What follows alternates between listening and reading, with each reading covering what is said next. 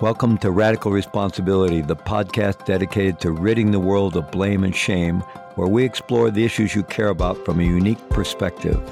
100% ownership for each and every circumstance we face in life, day in and day out.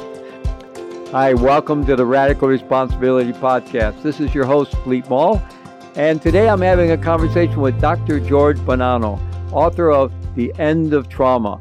And we spoke about what he calls the resilience paradox and the fact that we can identify many factors that correlate to resilience or resilience types, how resilient we are as individuals. However, this doesn't actually predict who will be resilient and who will not in life. We discussed the nature of trauma and how the concept of trauma, while very important, and the increases in trauma awareness have been so important over the last decade, in some ways, broadening the concept of trauma could be less helpful in some ways. And so we spoke about that in a very nuanced way. And he really emphasized developing the traits of resilience and developing a kind of flexible mindset, a flexible psychology, which includes optimism, confidence, and coping ability, and the ability then to access, even in the face of trauma, post-traumatic growth. So give it a listen. Dr. George Bonanno, author of The End of Trauma. So Dr. George Bonanno is an internationally renowned expert on trauma and resilience. He is a professor of clinical psychology at Teachers College, Columbia University, and has conducted groundbreaking research on trauma, loss, and other kinds of adversity for over 3 decades. He was honored recently by the Association for Psychological Science for a lifetime of intellectual achievements in applied psychological research and their impact on a critical problem in society at large, and by the International Positive Psychology Association for distinguished lifetime contributions to positive psychology. His books include The Other Side of Sadness, What the New Science of Bereavement Tells Us About Life After Loss, and most recently, The End of Trauma, How the New Science of Resilience is Changing How We Think About PTSD. George has published hundreds of peer-reviewed scientific articles, many appearing in leading journals such as Nature, JMA or JAMA, American Psychologist, and the Annual Review of Psychology. He is also an avid painter and reads widely and loves music, and lives in New York City, right? Yes, absolutely. Are you a lifelong New Yorker? I'm not a lifelong New Yorker. I moved here about 23 years ago now, but I think I am forever a New Yorker now because I can't imagine living anywhere else. Okay, well, it is an amazing place. And it seems to have come to life again after the ravages of that first year of the lockdowns and the pandemic again, it seems. Well, yes, things are back. We're back in business and things have definitely come alive again. That's great. That's great. So we've been through an incredibly challenging period these last 2 years with the pandemic, all the illness, the risks, the tragic losses for so many people, the unresolved grief, not even being able to be with their loved ones at death, the lockdowns, all the social, physical distancing, and all the controversies around vaccination and mask wearing. It's just been an incredibly tough and many ways divisive period. And the rest of the world is, there's so much uncertainty today. The obvious, increasingly obvious climate emergency we're in, and disruptions all around the world affecting some of the most vulnerable among us already. War and conflict continuing around the world. Now this war in Ukraine and another refugee crisis. And so incredibly challenging period. I'm just curious what it's like been for you, your family, your academic community, and whether, kind of what you've learned in the process. Well, it was in New York. I've been in New York the whole time. Very few chances to leave the city. I stayed in New York the whole time. It was quite intense in the beginning. We had, a huge uptick in cases, and unfortunately, we were having something around 800 deaths a day in the city. Down the street from where I live was a refrigerator truck, a makeshift morgue, and not far away in Central Park were tents, makeshift hospital tents. But I think we got through that okay. And, New York is a kind of place that is problem solved, right? So as soon as sort of became clear this was a really serious episode, people, got down right away. There were lots of, people wore masks, people got vaccinated pretty quickly when that became available. And people did hear what was needed to be done. My family, I think, we were all together. Fortunately, as an academic, we adapted. We went to online learning. And I was lucky in that sense. My job was secure. So I think in that sense, it was fine. But, I think one of the things I saw early on in the pandemic, in the new book I've written, I talked a lot about how people adapt to adversity, how we adapt and we're flexible and we make do, we work out what we need to do at the time. And I'd been in New York through 9/11, right? And I think I saw the same pattern right away in New York after the pandemic, where initially the alarms were sounded for a massive mental health crisis, a crisis of enormous proportions, and that was that happened after 9/11, and it didn't come to pass. There were certainly people who were traumatized by 9/11, but most people were basically okay after a short period of time. And the same thing happened with the COVID crisis. There was a lot of alarm about the mental health casualties of the COVID crisis. For the most part, that didn't materialize. What we did see, though, is a lot of chronic stress. And this is, for me, the big lesson in terms of my work, is that we do see an event like this. It's, as you described, all the different things going on, both in the pandemic and in the world. We have sort of unrelenting levels of stress, not extreme stress. I think for most people, mild to moderate, but we're not designed to have enduring stress like that. So that takes its toll. We break down a little bit. We have physical breakdown a little bit, and we need to adapt to that as it goes along. Yeah, it seems like part of that, job one for any species is survival. So biologically, we're set up to focus on threats and danger. And so it would seem that, our internal threat systems, even neurobiologically, have been on alert pretty continuously for a while now. Yeah, and that's very true. And we're not really, I think it's fair to say this, we're not designed for that kind of situation. We're not designed for continuous threat. Obviously we find ourselves in those kind of situations, but our threat response, our biological threat response system is really designed for acute events, for dangers. We deal with those dangers and we get beyond them. So the stress response system, it does work. We're able to manage these stresses pretty well when they're continuous, but we begin to show a little bit of breakdown. And I think there've been a lot of physical problems that have manifested during the pandemic. And, it's really been the challenge has been to find ways to find respite from that, to cope with that kind of chronic stress. And I think most people have done that. I don't know if they know how they've done it, but they've done it. Mm-hmm. Yeah, so I want to talk about resilience in a moment and get your definition of resilience. But since you brought this up about chronic stress, the work I do in the criminal justice system, both with incarcerated persons, but also with public safety professionals, first responders, police, city police, correctional officers, and so forth, they're under continual exposure to chronic stress and various kinds of trauma exposure, whether it's vicarious secondary trauma or primary trauma.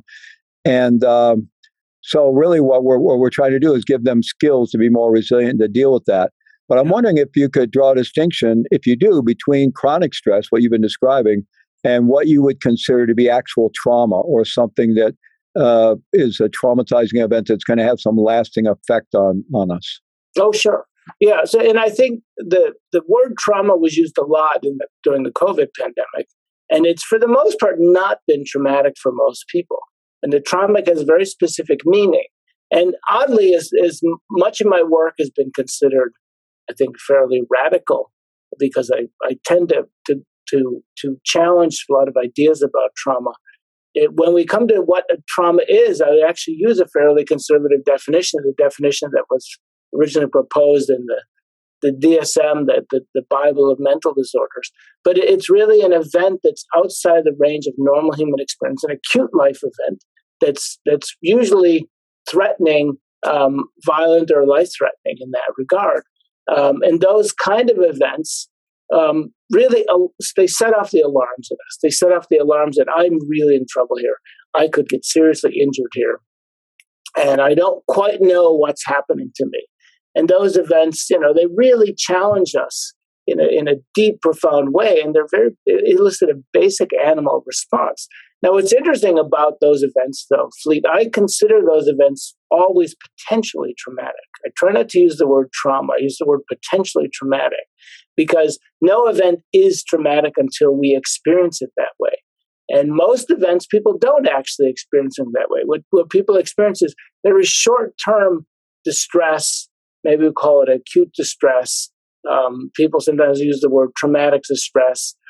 That word, and I've used that word, it's a little bit misleading. But for most people, get very upset when they've been exposed to a violent and life-threatening event. And the upset lasts for anywhere from a couple hours to a couple days, sometimes 2 weeks. And what I mean by upset is they're uneasy, they're feeling distress, they're maybe having nightmares, a few nightmares. They're thinking about it when they don't want to. They can't get it off their mind. And they're feeling on edge. We call that arousal professionally, but they're on edge. And that is actually a very adaptive response for most people. It runs its course, as I said, in a couple of days to a few weeks sometimes. And what it does is it keeps the event on our minds and forces us to think about it. And when that happens, we kind of, problem solve a little bit. Why did that happen? Was there anything I could do about it? Is there anything I can do in the future to prevent that from happening again? In our ancestral past, when we were more hunter-gatherers in our evolutionary past, it would have been wise to be on edge in case danger was still present. And the same is true, to some extent in the modern world. Is that danger gone? So those reactions typically don't, as I said, don't last very long. And that for some people, they turn into trauma, PTSD, traumatic stress reactions, enduring traumatic stress reactions. But for most people, they don't. So that's what a potentially traumatic event is. And that's very different than a chronic stressor, which is just basically keeping us on edge, keeping us, dealing with things that are unpleasant or demanding for a long period of time. Mm-hmm. Where would you fit into that? What are maybe referenced as emotional traumas? And, some people define trauma as we're in a situation that overwhelms our coping mechanisms and we can't escape from it, at least not immediately. So just childhood traumas, which may be life-threatening, but it's something that is sometimes called emotional trauma could feel life-threatening to a child, even if it's not a physical attack or a physical threat. And so I'm wondering how emotional trauma plays into this idea of incidents where we actually our life is a threat, or we're directly experiencing violence or something like that. Well, I mean, I don't know. I'm not quite familiar with the use of that term, but I think that there are a lot of events that we experience in life, or we can experience in life, that are very disturbing and very distressing, and they maybe would fit this idea of emotional trauma. I'm thinking of, say, losing a very important job, or great financial loss, or getting news that of a serious physical illness, or a divorce, for example. Those things can be very disturbing, very distressing. They cause us a lot of angst and grief or depression. But those are not potentially traumatic events because they don't activate the same system. We know pretty well how this works. They don't activate this emergency response in our brains. They really are instead get this sense of worry and rumination and a sad depression type response, even maybe anxiety, but it's a very different response. We know enough about these things to know they're a different class of response. And we cope with them in a different way, to some extent in a different way. Mm-hmm. Yeah. Well, it does seem like trauma's become kind of a umbrella term. I know there was an article in the New York Times that if everything is trauma, then what does trauma mean? And kind of references human suffering. And I think that is important to distinguish that there are different types of human suffering and different types of incredibly aversive experiences, but there may be actually different things going on in terms of the neurobiological responses and different patterns of healing and coping and so forth. Yeah. Exactly. I'm just curious, just in a sense, you live in New York. One of the concerns I heard early on in the pandemic is I was watching on television, the news reports of what was going on in the hospitals and the ER units, that these nurses and doctors are under incredible stress and could be dealing with some form of trauma or even PTSD down the road. And I know, in New York City, there were all those pictures of people coming out and applauding the medical workers at shift change and so forth. But I'm curious, is there any data out now about kind of where our medical people are at who've been in the midst of this for 2 years running now? Yeah, I don't know if there's any concrete data. There must be, but I haven't seen them on how the frontline medical providers have responded to the pandemic. But we looked into this a little bit at the beginning of the pandemic, and wrote a few scholarly papers on this. And I was surprised looking at past, let's say global disasters or pandemics or major health emergencies. I was surprised how much PTSD and severe trauma reactions there were among frontline medical providers. And what I learned is there is a culture there, and I think this is not a controversial idea at all. I think this is what other people have said as well. There was a culture in such environments that the frontline medical providers are not able to voice their own psychological reactions because they're dealing with people who are very frightened, people who are scared, people are facing their own death perhaps, or facing serious debilitation. And people are scared in the emergency department and emergency in those contexts, in the emergency rooms. And so there's a sense of, well, you can't really talk about what you're going through because you're here to help these other people. And that culture, though, I think it's become apparent to people it's not so healthy because there's not much communication. So one of my colleagues, who's the head research scientist at the Columbia, at the Bernard Chang at the Columbia Emergency Department, he has talked about this, and we wrote a paper together talking about the need for improved communication. And one of the things, this chance to vent and talk about what they're feeling. And one of the things that's actually happened because of the pandemic is that frontline medical providers found their own sources of communication that weren't institutionalized, but they found them anyway. They found listservs they could create and talk to each other about it because they felt the dire need, right? Because the COVID pandemic just was overwhelming. So hopefully, I think there's a kind of an awareness now. This is going to have to change in the future. That there's going to have to be more of an understanding that the frontline medical providers also have needs, and they also can break down too. It can be just too much. So I think that's something coming. I don't know. I don't know what's happened since then. But I think it's a really hard situation for them. It is, and I think there are positive changes, and not nearly enough. But I think there are some trends in that direction. I was on the faculty for a number of years for program training nurses, physicians, social workers, other medical professionals, and kind of more contemplative approaches to caregiving, and which included self-care and taking care of themselves.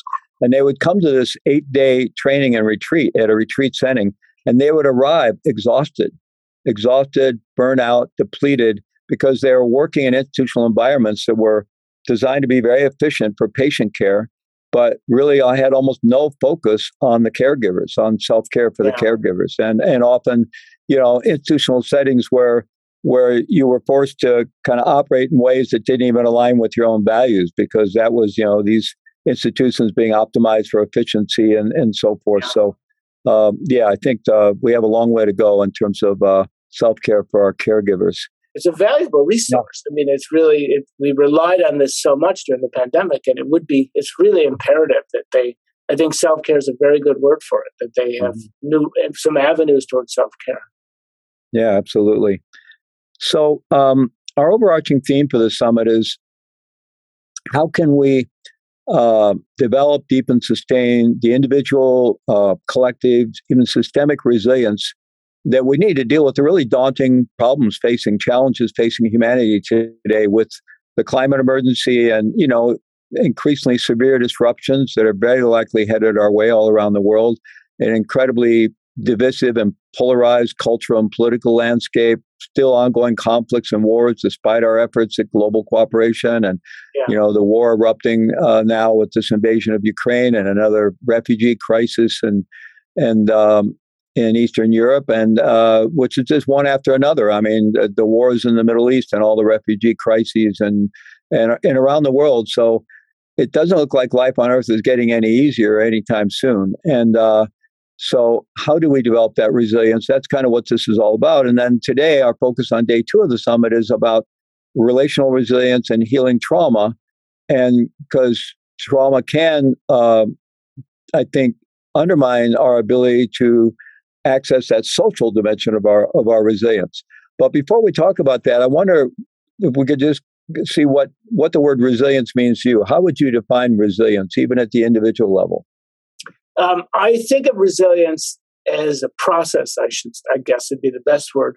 I've argued fairly emphatically, both in my recent book, the End of Trauma book, and in my scholarly papers, that there is not a resilient type. I think that's an illusion or myth that there is a kind of a resilient person. There are, I think most people are resilient already. They just don't know it, and they don't know exactly how they're being resilient.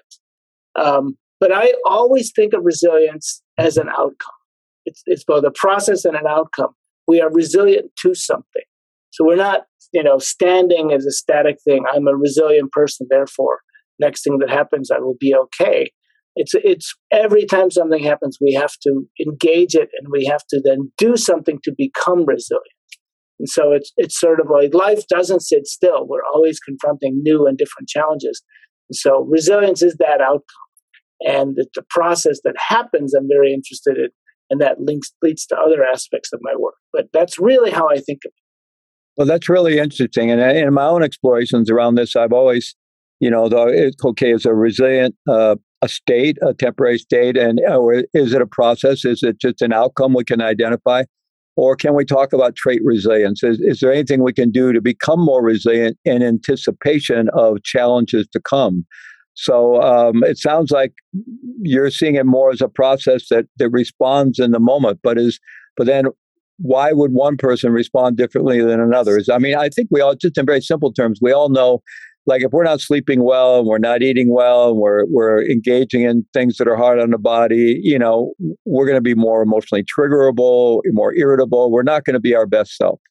Yes. And so I'm just wondering if there is some way that we can think of that we can kind of top off the batteries, add more batteries to the battery pack in terms of being able to be in a responsive relational mode with the challenges of life, rather than easily getting triggered back into that fear and survival reactivity. And what would be there absolutely is. Absolutely. So what I've come to in my own work, and this is after like 30 years of research, we've seen that most people are resilient, but we haven't, for many years, haven't been able to identify why. So, there's one of the, I think, the myths about resilience is there's 3 or 4 or 5 or 6 or 7. Usually those magic numbers, 3, 5, and 7.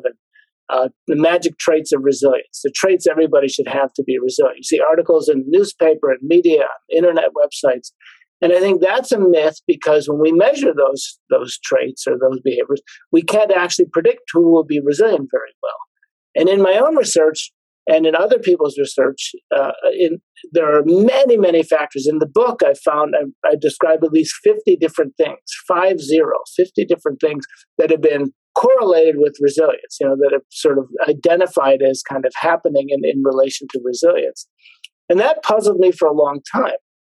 And then I began to integrate this with other work we were doing in my research that suggested that what it's about is how we use those traits, how we use those behaviors and resources. And that's where resilience comes in. And that's where I get to the point where, for me, it seems that we are not resilient by definition, but we have the tools that we can use. And the process of resilience is what I call flexibility, flexible adaptation. And that's something we can learn. That's something we can foster. It's something we already know how to do to some extent as well. Because as I mentioned, most people are resilient. We've seen this in our research. And most people show this at least moderate ability to be flexible, to adapt flexibly. So what I've done in my work in recent years, and again, what I talk about in the recent book, is that these are skills, in a sense, abilities that many people have, but they're not aware that they use them, actually. It's something we learn as we grow up. We don't really think about it very much. But by becoming aware of these skills and even fostering them, enhancing them if we can, we become much more able to tackle the situations that come our way. And because everything is different. Every challenge is different. Every challenge is unique. There isn't like one type of challenge and one type of response. So we have to work it out each time. But that skill, working it out, figuring out what we can do for that situation, is what makes us resilient. That's what I call flexible adaptation. Yeah. So I know in various mindfulness-based psychotherapies, acceptance commitment therapy being one ACT, they talk about psychological flexibility. And in positive psychology, there's a lot of talk about psychological flexibility, psychological fluidity, and so forth. And so, I'm wondering if maybe that, is what resilience is. It is that capacity which we can train in. We can train ourselves to develop greater adaptability, psychological flexibility. So could that be a working definition of resilience? Yeah, I mean, that for me, I tend to try to separate them a little bit. I'm a professor, I'm an academic, so I do these kind of things, right? So, but it's resilience is how we measure the outcome. Okay, you've been resilient here, and you did it, or a person did it by being flexible, by adapting flexibly. And in the work we've, and I think that's, for me, that is what resilience is. It's being flexible and reaching that resilient outcome. And in my own work, we've identified the different chunks of it, the pieces of it, which, we're now exploring a great deal and maybe developing ways to train people to do this as well. So it seems like resilience and well-being are pretty closely related. And I know neuroscientist Richie Davidson, who's been on our summits many times, done a lot of work around identifying kind of the constituents of well-being, things that contribute to well-being, and identified the actual neuronal substrates and types of training that can help create. So we can think of well-being almost as a trainable skill. And so, if we are cultivating that psychological flexibility, which I think is one of the components of well-being, and we experience ourselves being that way in response to challenges, I think it increases our confidence, a sense of self-competency, self-efficacy, which again is a contributor to ideas like eudaimonic well-being or psychological well-being. And so I'm just wondering, how those things can come together. Because I guess you maybe get what I'm getting. I'm really hopeful that we can identify things that we can all do to become more resilient or become more psychologically flexible to deal with the challenges we're facing. Absolutely, Fleet. So the way I've understood resilience, but this really comes out of my research, but we've seen it now very clearly in relation to resilience, is there are two major components. One is what I call the flexibility mindset. It is a way of thinking about events, thinking about our lives that does help us to be resilient. And then the other part is what I call the flexibility sequence, which is kind of the nuts and bolts. The mindset part, since you focused on that in your question, the mindset part is essentially a conviction. I will be able to get through this one way or another. And what we've seen in the research is there are three parts. Optimism, you mentioned these already, optimism, confidence in our coping ability, and what's called challenge appraisal, the tendency to see threatening situations as challenges. So when we're optimistic, we say, the future will be okay. There is a future and it'll be okay. Coping, self-efficacy says, I have tools. I know how to cope with things and I'll use them. I'm good at that. And then the challenge appraisal where we say, okay, I didn't want this to happen. It's unpleasant. It kind of sucks, but I will find a way to get through it. So what is it that I have to do? I'm going to focus on the challenge rather than the threat. And what we've seen in other research studies that those things are synergistic. One leads to the other. So optimism makes us more willing to say, what's the challenge here? Looking at what the challenge is makes us more willing to be optimistic. With optimism and coping efficacy also interact. And these things kind of feed on each other to give us this overall mindset, this conviction. I'll get through this. It's going to be difficult, but I'll get through this. That piece is really important because it then feeds into how we actually do it. And it was interesting. I did a podcast interview with Joe DeSena, who runs a thing called the Spartan Race. And it's one of those races where, people go crazy and they take their shirts off and they strip down to the minimal kind of clothing and they go out in cold weather and they climb up rope ladders. I do this kind of thing, just full disclosure. And they climb up these rope ladders and then they jump in an ice cold pond and swim to the other side of it.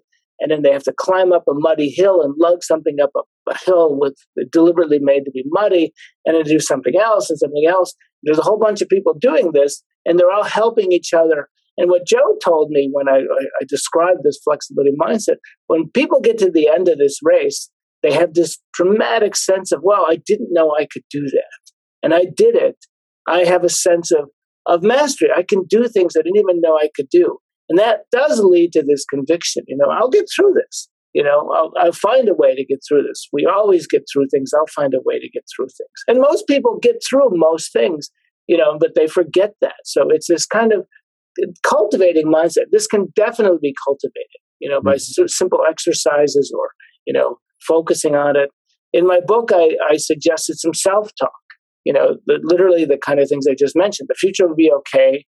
What's the challenge? I'll get through it. And, I have tools to work with, and we can do self-talk with our own name in it even. So you might say, you could say, I would say, George, the future will be okay.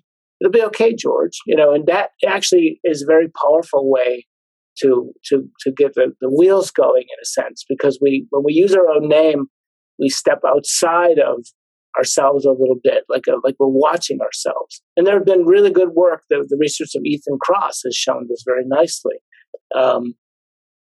So that's one part, that first part, which is, I think, not essential, but I think it's very helpful. It really gets us, I like to say, it gets us in the game. Or during Thanksgiving, I was thinking it gets us in the kitchen, right? Because there's this thing, that you have this giant turkey and all this food, and there's work to be done, but you have to sort of get yourself in the game. I think it's very important. Absolutely.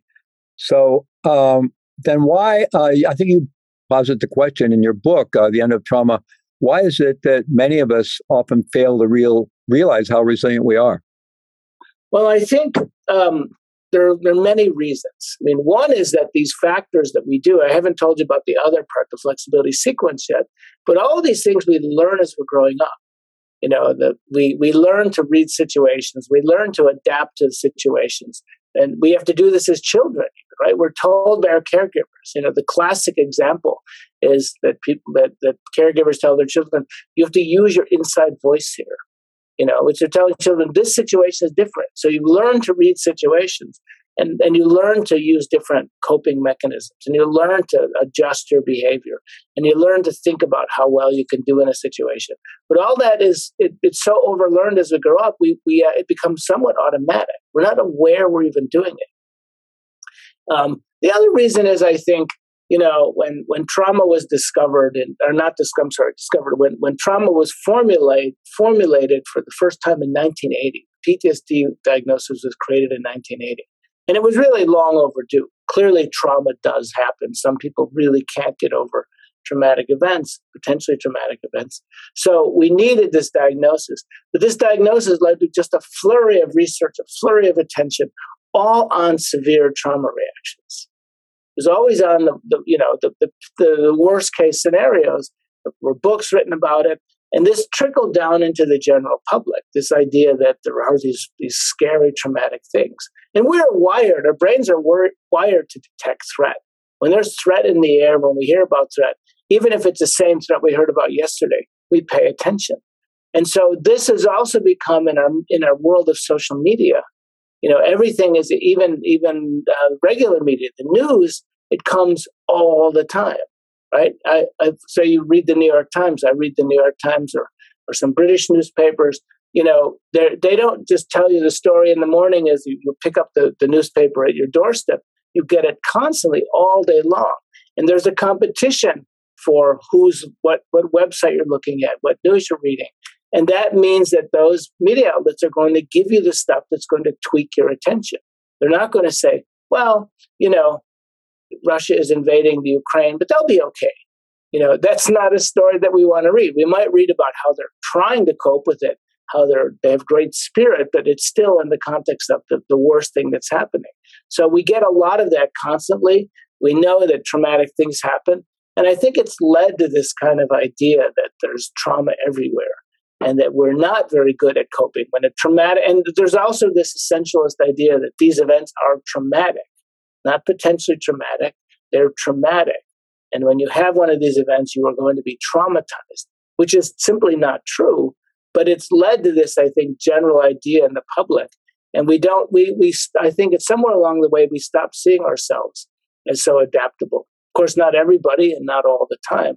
But I think there's been a pressure in a way to see ourselves as victims of these events rather than as people who can, adapt to them and engage with them and find a way through them. Yes, and that's really the landscape of my work. And I think the increase in trauma awareness that really began with the identification of post-traumatic stress disorder, I think it's been very beneficial in many ways and long overdue, as you said. Yeah. And, I train mindfulness teachers, and I'm very involved in the criminal justice system, both working with people who find themselves in the system incarcerated, as well as all the professionals that work in our public safety systems, first responders, and so forth. And in training folks in these trauma-informed approaches to delivering mindfulness-based interventions or teaching mindfulness, people have gotten so hyper aroused about trauma, and sometimes I think it is kind of the negativity bias that they latch on this, and I have to keep reminding people, yes, we want you to be informed about symptomology of trauma. We want you, when you're delivering mindfulness programs, to be aware of how it might not be working for someone, that stillness or silence could be contraindicated for someone. It might be triggering for someone. But we don't want you to pathologize everybody and treat everybody as incredibly fragile. That it's not helpful, and people aren't incredibly. The baseline of humanity is not fragility; it's resilience, right? But it just seems like when the pendulum swings, we just go way one way, right? And so we do seem to be in that landscape, and it's hard to kind of talk about because it is a really important. I think the trauma awareness that we have, it is really important. There are people that really struggle, and I think we need to be trauma informed, even trauma sensitive about how we deliver various interventions. And at the same time, I just think it's so important to recognize and empower people's fragility. I mean, people's resilience. And I even, some of the work we do, I have a model I developed in college called mindfulness-based wellness and resiliency training for public safety professionals, as well as those who are incarcerated in the system or on probation and parole.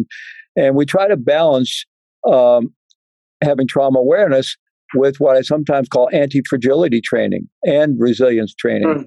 And that runs a little counter to the current social trend. There's almost a lifting up of the victim mindset. I want to be careful to say that because people are victimized, and people are victimized in terrible ways. But what I try to bring my own work and encourage people to is what's actually going to help people. What is the mindset we can have about ourselves and others, and what's the mindset we can help others cultivate that actually will help them, right?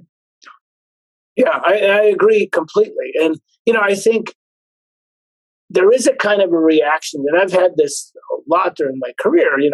As I said, I've been doing this for 30 years. So initially, in my career, there was pretty strong backlash against the idea that people were resilient.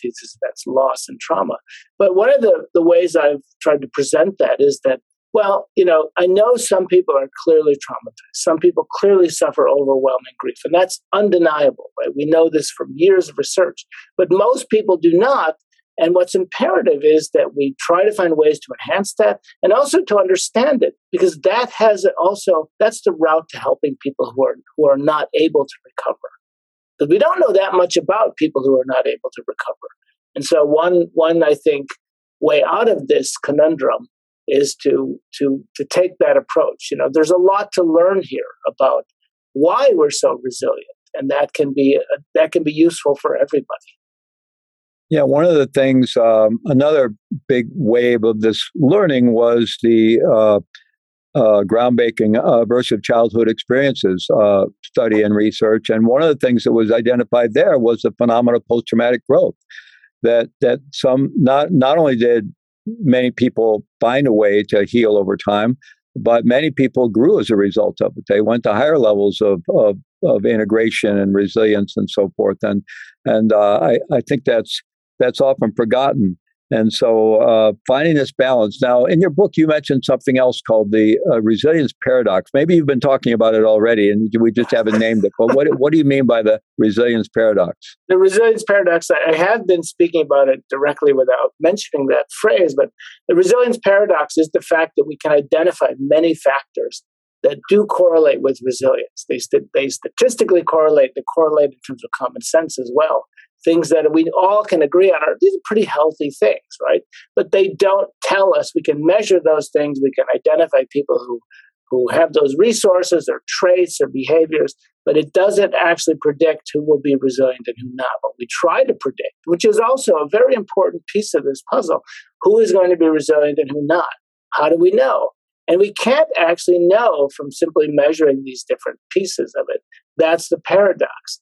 And this goes all the way back to my recently deceased colleague, my dear colleague, Walter Mischel, who is famous in the popular world as being the guy who did the marshmallow test. But what he did really initially was he identified what's called the personality paradox. It was long thought that you could measure a person's personality, and that would predict how they behave, but it turned out it didn't predict very well. So Walter discovered in his research that it turns out that if you follow people through different types of situations, they don't behave the same way in different situations. The situations are always different, just like potentially traumatic or aversive events are always different. So he discovered, and this is back in the 1960s, that, like, say a person who's extroverted, they will be extroverted in the same type of situation, but not necessarily in other types of situations. So a person may be extroverted at work, or in their social life, but not at home or not at work. And so what he did then discovered what he called these personality profiles, that a person is extroverted or a person is conscientious in certain types of situations, but not others. And that really I felt was the avenue to understand the resilience paradox. When a certain type of event happens, people who are optimistic or people who are, use positive emotion or even mindfulness may not use it in that same type of situation but they use it in another type of situation. And because potentially traumatic events, aversive events are really incredibly different. They're all so many different types of challenges. If you think of only potentially traumatic events, being in a hurricane, being in a terrorist attack, suffering a severe loss, being in a disease pandemic, being in a motor vehicle accident, having a life-threatening medical event. All of these things are different kinds of challenges. And then we think of all the other things that are challenging. I mentioned some of these before, a divorce or, an injury to your child or a financial loss. All these things are challenging in different ways. Even more mundane things in our life can be different in the way they challenge us. So we have to then people don't behave the same way in all those situations. And that led me to realize that what people use to adapt to those situations is also different. Sometimes you need to show people a lot of emotion so they know what you're talking about. Other times it's best to kind of keep close to your chest and not, show your reactions. Or sometimes it's really good to think about the event differently. Well, you come up with an explanation. We call this reappraisal. You think about it differently. And other times that doesn't work. Other times you just need to distract yourself, get it off your mind. It always depends on the situation. So that's the resilience paradox, is really that fact that we have to use different things. And that's, again, what leads us to flexibility, adapting to what we're confronting with at the time and use the tools we have. So is psychological flexibility, adaptability, what you've been describing, is that something that we can identify through various psychosocial tests and instruments, or is there a neurochemical footprint of it, or can we identify it in brain scans, or is there any way are people able, because some of these other things wouldn't predict, but if we're able to measure this and identify it, is it more predictive? Well, we can measure and identify. We've done it first experimentally. Then we came up with questionnaires, which we normed the questionnaires against experiments. So we spent a lot of time doing this. And, it's somewhat crude because we've been doing it about a decade or so. But with measuring those things alone will not predict resilience either. What predicts resilience will be a person using that skill to then adapt to the situation. And that's something we can measure flexibility, and we've shown that flexible people are healthier people. Most people are flexible, most people are moderately healthy, etc. And the people that are really struggling psychologically tend to have a deficit in one area, one of the pieces of the flexibility sequence that I haven't really told you about that yet, but that's kind of the nuts and bolts. So it's really, again, every event that I can't stress this enough. From what we've seen in the research now, again, 30 years of research, every event is different. Every event requires us to engage with the event at the time and work it out. I think that's really the key to this whole puzzle. We have to engage with what's happening to us and work out what we need to do. And we have the skills, and we can get better at those skills. But that's, I think, where, in a way, the key to being resilient lies. Wow. Yeah, and again, that seems to point back to mindset and the importance of mindset. And, I think quite naturally in our need to do sense-making, right? Sense-making about ourselves, about life, about others, we tend to constantly oversimplify things, right? To try to make sense of things. Yes. But we and life are just so much more complex than any of those simple categorizations. Don't seem to hold up very well. Yeah. And I think you can look at things like mindfulness, which is generally very adaptive, mindfulness as a skill, because it may foster how we get engaged in that process. It calms us, gives us confidence, and we say, all right, I'll get through this. It's my reactions are extreme right now, but I'll work it out. So it doesn't make us resilient, but it fosters that process, pushes us along that road to resilience. Mm-hmm. I think, again, that's how it works. So, given that we're all witnessing this really another tragic war unfolding in this time in Europe and Ukraine, and I don't mean to discount all the wars that are happening all over the world, what's still going on in Syria and other places, but this has kind of captured the world's attention for now, and we're seeing it in living color unfold, and the refugee crises, and one would imagine there's going to be significant trauma, both among civilian population and the soldiers on both sides. Yeah. And so I'm wondering, from what we've learned about both trauma and resilience, what can we be doing to come? I've done some post-conflict work. I go with a group to Auschwitz every year. We've been going for over 20 years. And that healing retreat started in 1996, but many decades after the end of World War II. And other places around the world, we've done that work in Rwanda. Again, that work started probably 10 years after the genocide.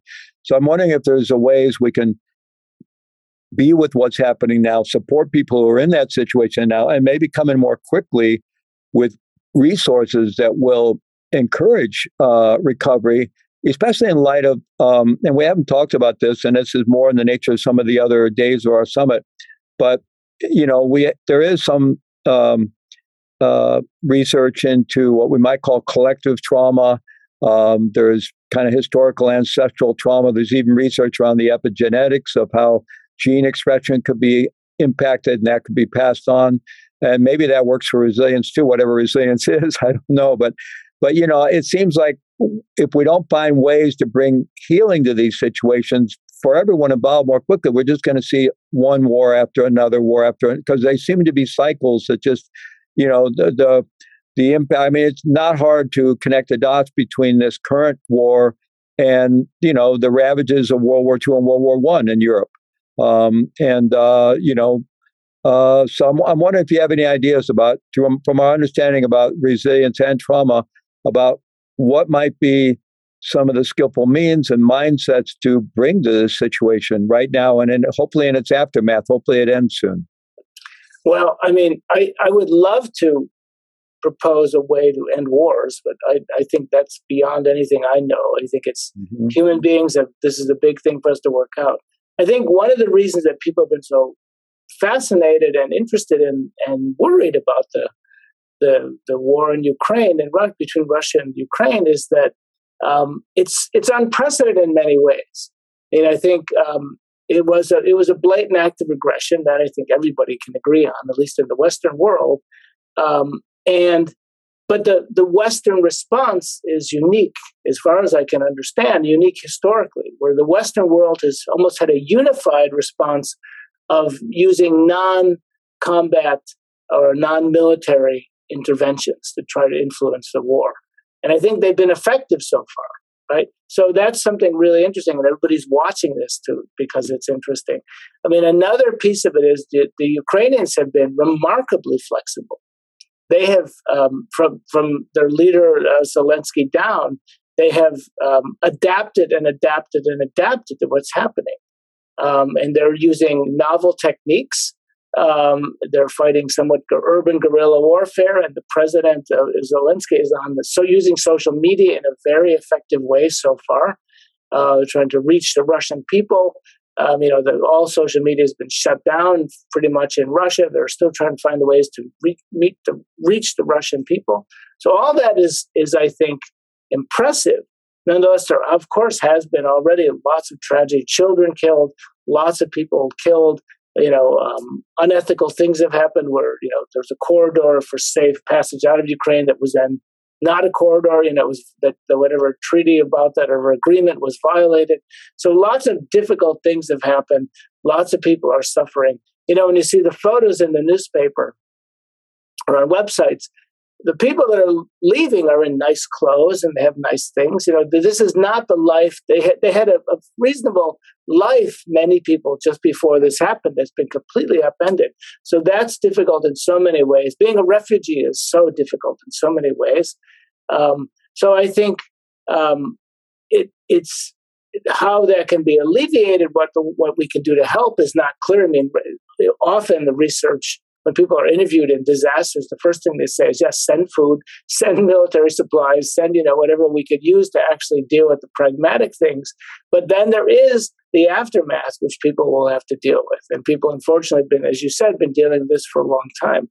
And we are doing some research in Greece among the refugees in Greece right now to see about flexibility and how people are doing it. Are they able to adapt to this very difficult situation they're in?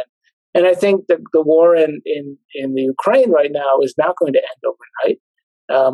Russia has a lot of military power, and they will likely occupy Ukraine, and it will probably go on for some time in a way that I think will both frustrate the Russians and frustrate Russia militarily, the Russian government, and also extract a toll from the Ukrainians, as they try to manage that. So I think. There are lots of people that have already fled, and those people could, I don't know what kind of, help we can offer those people right now. I think it's a lot of support from the Western world has been very important for them, So I think psychologically, I leap to the idea of flexibility, but I don't know how much, that can be in the midst of a crisis. Those ideas can circulate, but it's a little bit difficult to enact new ideas at the time. If something's happening.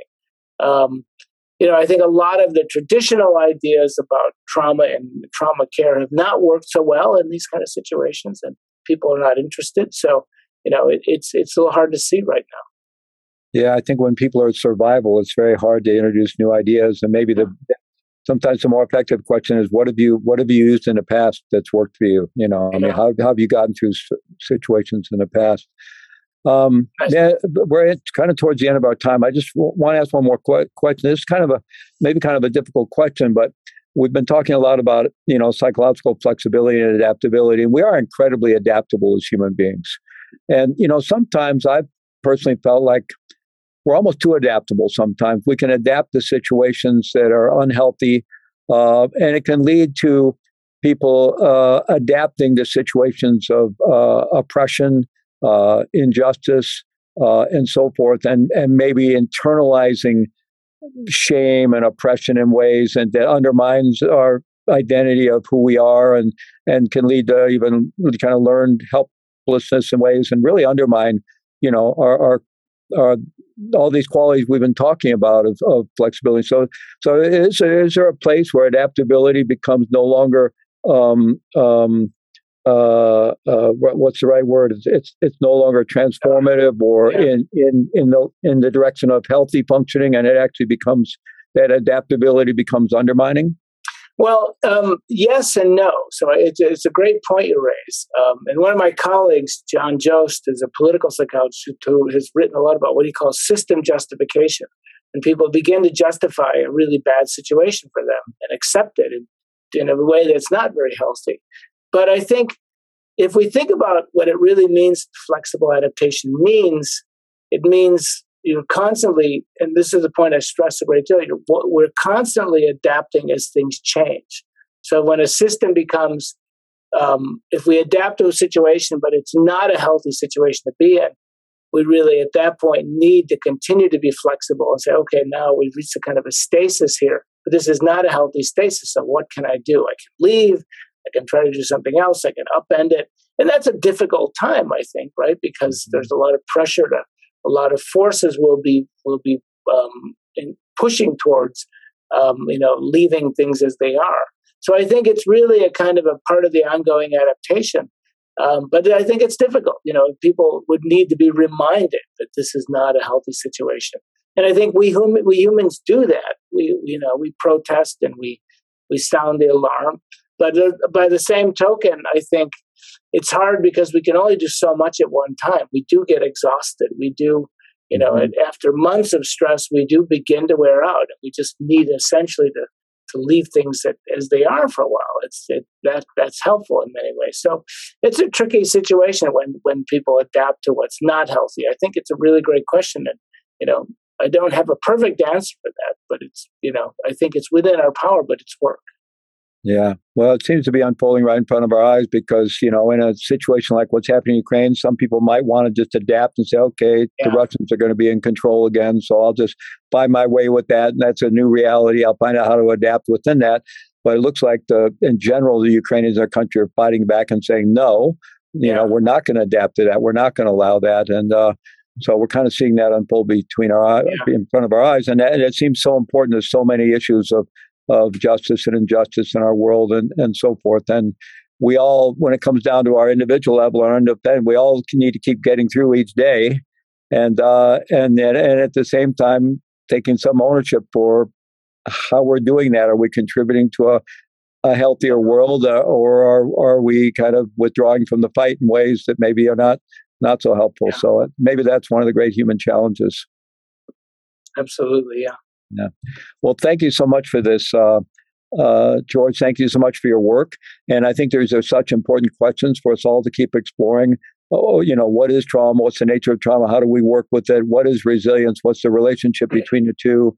And how to really work with these things in ways that do empower more people towards more healthy outcomes in their lives and for all of us collectively. So thank you so much for your work. And I really encourage people to check out your book, The End of Trauma, which is obviously a provocative title, but I think is a journey and a read well worth it. So again, just thank you for being part of this. And thank you, Fleet. Thanks for having me, and thanks for a wonderful conversation. Be well.